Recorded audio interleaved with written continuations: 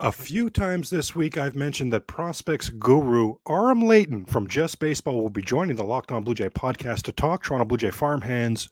Well, that day is today. You are Locked On Blue Jays, your daily Toronto Blue Jays podcast. Part of the Locked On Podcast Network, your team every day. Hello, friends. Craig Ballard, Locked On Blue Jays, the Locked On Blue Jay podcast, part of the Locked On Podcast Network, your team every day. And as always, want to take a quick second to remind you that every single Toronto Blue Jay game is available to take in on Sirius XM. If you're taking in Locked On Blue Jays today on YouTube, want to thank you for that. Hit that like, leave that comment, hit that subscribe, please, and thank you. And for the everydayers making the Locked On Blue Jay podcast your first podcast listen every day, certainly want to thank you there. Hit that 5-star rating, please, and thank you. Don't want to have much ado today. Want to jump right into it. We've been talking a few times this week that an absolute prospects guru, Aram Leighton. If you've heard Aram before, you know how good he is with his knowledge of baseball. Yes, we do talk a few things, on the big league level, but mostly we get into Toronto Blue Jay prospects. Let's dive into that conversation. Craig Ballard, Locked On Blue Jays, absolutely thrilled. We've been talking about this a few times during the week that we're going to have a prospects guru on later on this week. Well, the later on this week is upon us. It's here. It's Aram Leighton. He's in the house. Aram Leighton, one of the co-founders of Just Baseball. If you're one of the 7 or 8 baseball fans that still exist that aren't following Just Baseball, you will be by the end of this segment. I mean, they are absolutely blowing up. Aram, can't wait to get into some farmhands in the Toronto Blue Jay organization, talk with you. But first and foremost, of course, welcome to Locked On Blue Jays. Thanks for taking some time today.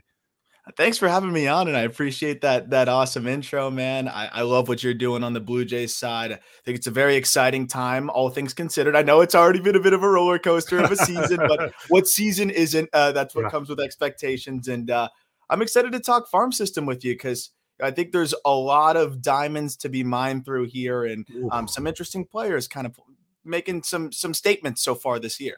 Wow. Well, to say you've piqued my curiosity is putting it mildly, but Aram, I do want to start on the major league level because you're not just a prospects guru. You're entrenched in Miami Marlins baseball. So there's a few things on the big league level I want to run past you first and foremost.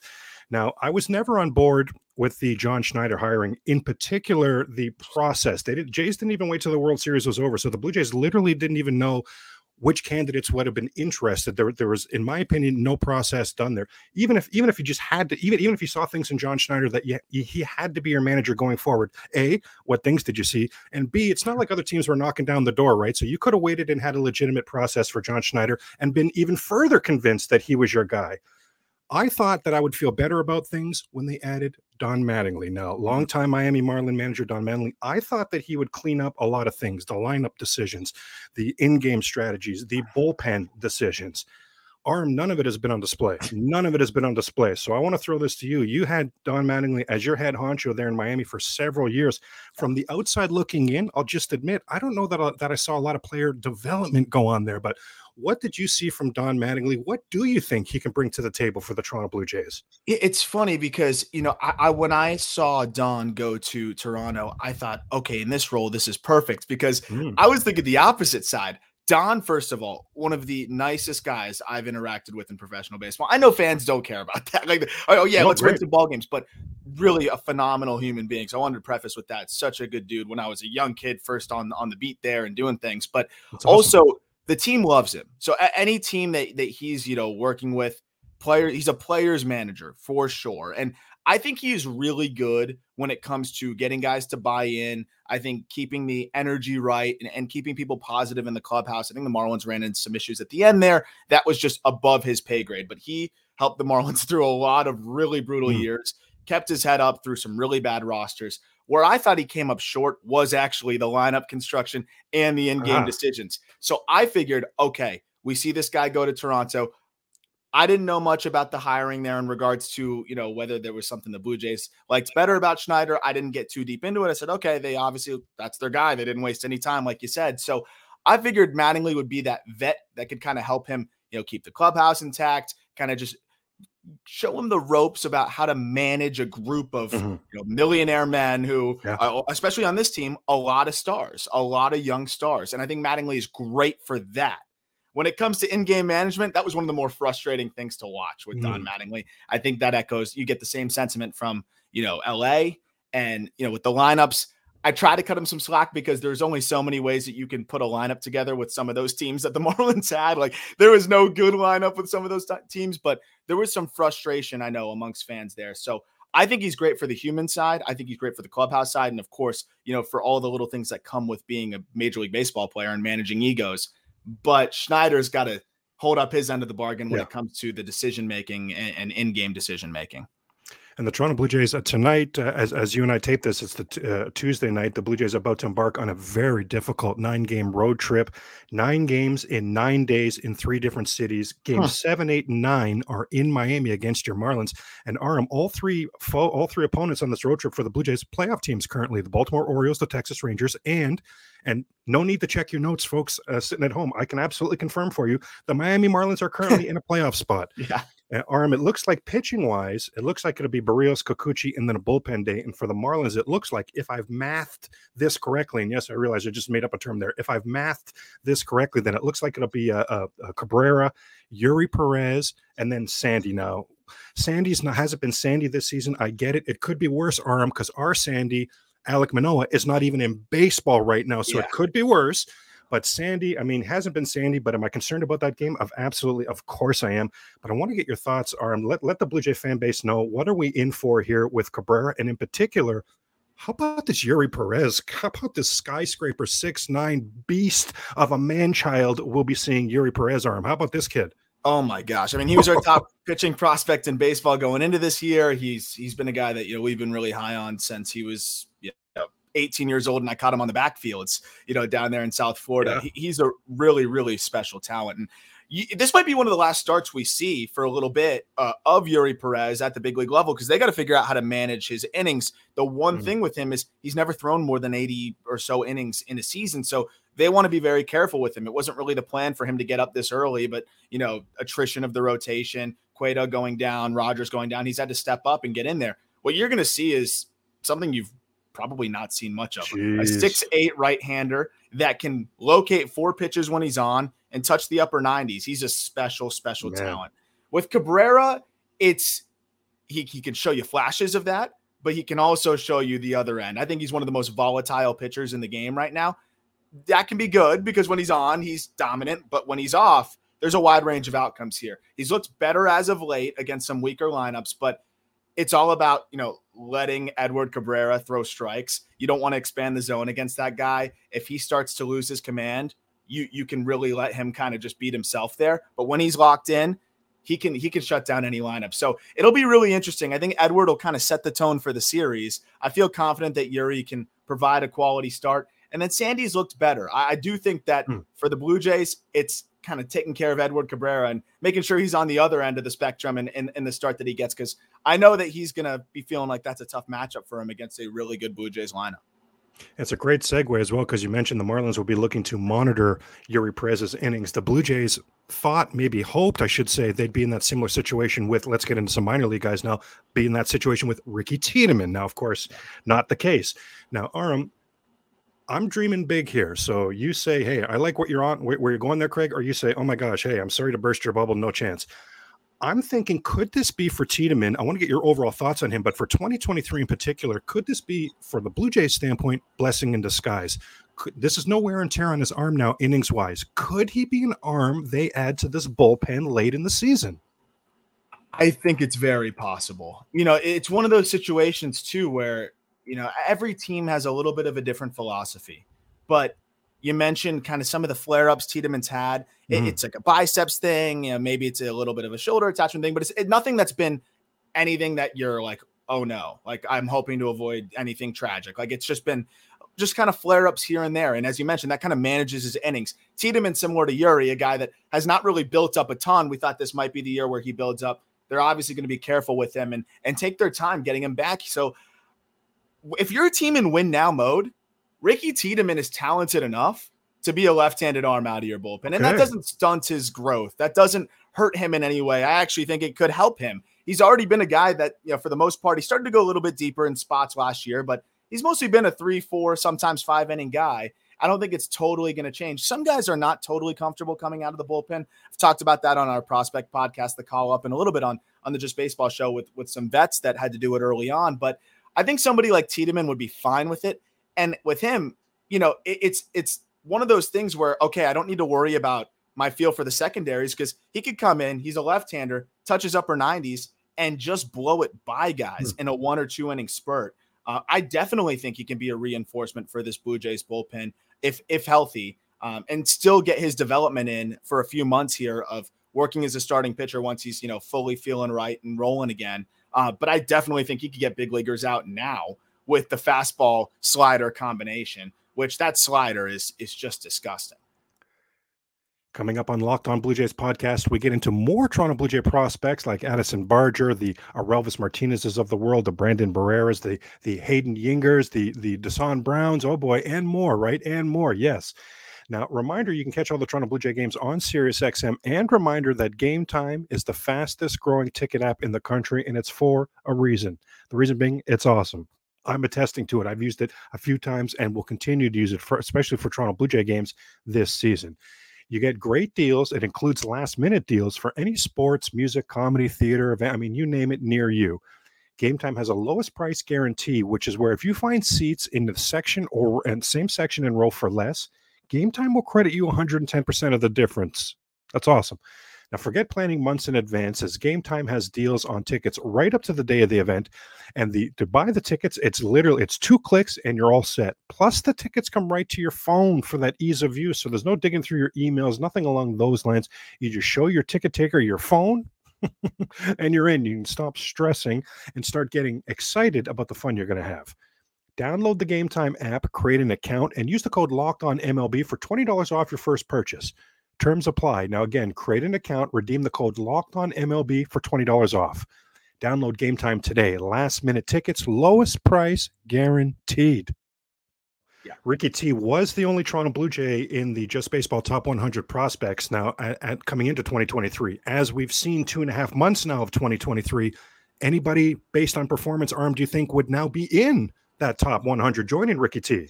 So based on performance would probably be the wrong answer because of who I'm going to give here.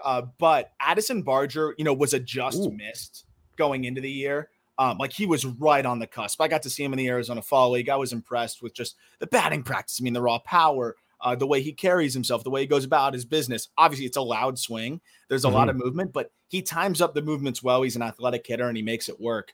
We're going to have 30 guys graduate in our update. So you imagine those 30 spots. So while Barger didn't necessarily do anything to earn a spot because he's been banged up, he's about to come back. He just made a couple rehab appearances in the ACL, so should be back soon. That's someone who could enter the list. I don't know if there's anybody that will push their way in necessarily. Leo Jimenez, though, I think is a serious consideration. I find myself higher on Leo Jimenez, I think, than most in the industry, but I think he's, just outside in that 50 to 55. I think most of our top 100 guys are a 55 future value guy. Leo Jimenez to me is right at the 50 mark. He just turned 22. He's a phenomenal bat to ball guy. His approach has gotten better. I think people really sleep on how hard he hits the baseball, and now he's hitting it in the air more. He's been really hot of late. Leo Jimenez, I think, is the most underrated prospect in this system. And I think that's a guy that could play his way, maybe not in this update, but by the end of the year into top 100 consideration. You just blew my mind on that one, Arm. Consider me in the camp that's been sleeping on him then, because I didn't have him pegged that high. If that's how you're seeing him, then that going forward is how I'm seeing him. That's very exciting, actually, to hear about Jimenez there. That is awesome. Now, you mentioned Barger. The Blue Jays at the end of this season, Chapman a free agent, Whit Merrifield a free agent. Chapman is a Scott Boras client, so he's looking for a 30, 40-year contract. Yeah. And Whit Merrifield very likely heading back to the States. So there's 2 infield spots opening up. Now, I've long maintained that Barger and Arelvis Martinez need infield spots next season. Do you see, we'll get to Arelvis in a moment here, but do you see it that simple, Arm, that Barger's going to slide into one of those infield spots as early as next season for the Blue Jays? Yeah, it's really interesting because Barger defensively, I don't think he's bad by any means, but you look at an everyday shortstop. I don't know if Barger's a guy that's going to give you a ton of value there, especially now with the elbow issue. We'll see how the arm comes back, but I like him at second, maybe at third. The bat profile as well there. Or Elvis Martinez, that's a guy that's playing his way. I should have answered with him. I was kind of saving him for almost an entire little bit there. We could. I'm loving him, man. I'll add on to him here. One of my favorite guys to bounce things off of in the industry, and I love to talk to him, and he's out and about all the time. I'm sure you just saw recently. Jeff Ponce of Baseball America was just out watching Orelvis Martinez, and he was texting me just such glowing reviews. And obviously, Orelvis was a frustrating watch over the last couple of years because of you see the talent, and then you see the approach just really doing him in, expanding the zone, kind of selling out for the pull side power. But Orelvis looks a lot better this year. And again, I got to credit Jeff for really encouraging me to dive back in. And he's a prospect fatigue, I would say, victim here, because 21 years old, it feels like we've been talking about Orelvis Martinez for 3 or 4 years. And I feel like guys like that slide off the radar a little bit too quickly. And, we almost doubt their bounce back in some ways. But you look at the way he's been swinging the bat, how hard he hits the baseball. The approach, the chase rate has been cut down. His last 35 games, he has an OPS over 1,000. But the big thing beyond that is it's not just the home runs. It's more singles. It's more doubles. It's more walks. Over that span, he's walking 12% of the time. I haven't searched every game he's played, but I'd venture to say that Orelvis Martinez has not had a 35-game stretch of his entire professional career where he has walked 12% of the time. Very literally. And the defense, I think, is a little bit better than maybe I would have thought it would have been. He's probably a third base kind of profile too, but I do think he can play an average shortstop. I think Orelvis is really making the case to hold down an infield spot next year too. And then a Barger, absolutely. It's really about the bat for him, and then you'll just find a spot. But I think Martinez more likely to play every day short. I love that call about the fatigue right here in this very fan base. That's the Nate Pearson story. I mean, Toronto Blue Jay fans, for it seems like for years we've been talking about, could this be the year Nate contributes? Could this be the year Nate contributes? So a lot of fans left that camp of hoping Nate Pearson was going to contribute, but the ones that held on are really seeing some dividends this season. Because, Aram, what a crapshoot this is. I mean, in any line of business you're in, not everybody's going to learn that line of business the same way, right? On the same path. There's nothing linear about it, right? So I love the point you're making there. Now, speaking of nothing linear, where on earth does David Schneider come from? Whose radar has he been on? And all of a sudden, an absolute explosion. Nathan Lucas led the Buffalo Bisons in AAA last season with home runs with 11. He led the team with 11. David Schneider sitting there with 14 already right now as we speak in the middle of June. Are you kidding me right now? What can you tell us about this guy, Aram? Does this guy have a future on the big league level? I'm buying what David Schneider's selling right now. I'll tell you that. So he has made some adjustments as well. And he's a good athlete. And you look at the numbers through the minor leagues, this is one of those guys that I think flies under the radar because he's a later draft pick, doesn't light the world on fire, but consistently puts up above average numbers and climbs, but just doesn't really play his way onto anybody's radar. But then once you put up above average numbers in AAA, people start to pay attention. But the difference is he's doing way more than that, as you set the scene there with some of the numbers. The data backs it up too. A 4-mile-per-hour jump in 90th percentile exit velocity. And that's a big thing that we look at for power, because it's not just how much power do you have, it's how frequently are you getting to that top 10% power and what does it look like? It's one thing to flash that 113-mile-an-hour homer, but if you do it once every 30 games, not really that great. Schneider's getting into above average power way more consistently. He ditched his former timing mechanism for a toe tap, and that's kind of helped him stay back. He really feels good with that. From what I've heard, that was something that really helped him. Wow. And we're seeing everything else now shine through. He's always been a guy with a great approach, only a 19% chase rate, good bat-to-ball skills, good contact rates. And he's hitting the ball in the air. So this is a legitimate power uptick from Schneider. He can run. He can play multiple spots. They've had him at left. They've had him at second. They've had him kind of all over. And he's still just 24 years old. Also a great dude, good makeup. I really think Schneider could be a solid kind of utility piece that I think utility has a little bit of a negative connotation. He could hit enough to be a regular, but I think he could be that utility speed piece that, can do a lot of different things for you and provides a lot of value for you on that roster. It's funny, Aram, because you mentioned every time I've seen him play, he's been at second base or left field. So in my mind, it just seems to me at the end of the season, Whit Merrifield out, David Schneider in. That's the exact same thing they're asking Whit Merrifield to do. And utility is not a 4-letter word in Toronto, because that's how you would describe Whit Merrifield. And he's the Blue Jays X factor this year, Arm. So you're speaking to one of the fan bases who embrace the utility aspect of a player. So that's not a 4-letter word around here. Now, I want to get into some that the Blue Jays outfield, that Dalton Varsho trade. At the very least, I understood the Dalton Varsho trade. I have a lot of praise for Mark Shapiro and Ross Atkins, what they've done with the Toronto Blue Jays. I think it's the first regime that's built a sustainable contender, so I'm appreciative of that. The one cupboard that's bare, the starting pitching, hopefully Barrera and Tiedemann and Manoah we'll get to Barrera in a moment here. Hopefully, there's going to be something there. But the young, controllable outfielder to come on the big league level, young with that controllable contract, that cupboard is completely bare in the Shapiro and Atkins era. So I understand why you trade Moreno for a Dalton Varsho, 26, hopefully about to enter his prime, and he's controllable contractually. That left-handed bat, sensational defensively, and it has that upside. So I did understand it. So, early returns favor Arizona. So I do want to get to some Blue Jay outfielders in the minors, but Aram, I know that you've had eyes on Dalton Varsho for a long time. So talk to the Blue Jay fan base here. Have we seen what we've seen from Dalton Varsho, which is a guy who's going to hit occasionally, but give you elite defense? Or do you think this bat plays a little bit more than what we've seen? I do think it plays more than what we've seen. And I'll tell you, it's so funny now, especially working in media now, because we're always commenting on trades and moves and who won what and all of these different things. And I look back at last year, how fluid so many different trades where you ask us 1 month, you could say, oh, wow, yeah, X team is really making out well. And then 5-6 months later, you could say, oh, wow, Y team's really making out well. Yeah. I mean, you could even look at the Jared Kelenic trade with, Edwin Diaz and, of course, Robinson Cano. The amount of times that's gone from the worst trade ever for the Mets to then fantastic trade to now kind of bad to kind of even, it's so fluid. And when you're acquiring a player of control, and remember, this is a trade for both teams, for the Diamondbacks and for the Blue Jays. As you mentioned, it's all about control for both sides. This is a trade of a half decade that we can't really analyze it. I know we want to win now as a Blue Jays fan. I know you would want to win now, but I do think over the course of this contract, over the course of Dalton Varsho's control, which they can also leverage that into an extension if they end up being more encouraged by what they're seeing, I do think he's going to provide a ton of value. We already are seeing, and this is the thing, I don't think he'll be worse than he is right now offensively, and you're still getting the value that you get with, the glove and at least running into some baseballs here and there. I do think he's been unlucky. You look at the, ex-Woba versus the Woba, he's been unlucky. He hits the ball hard. His BABIP is incredibly low.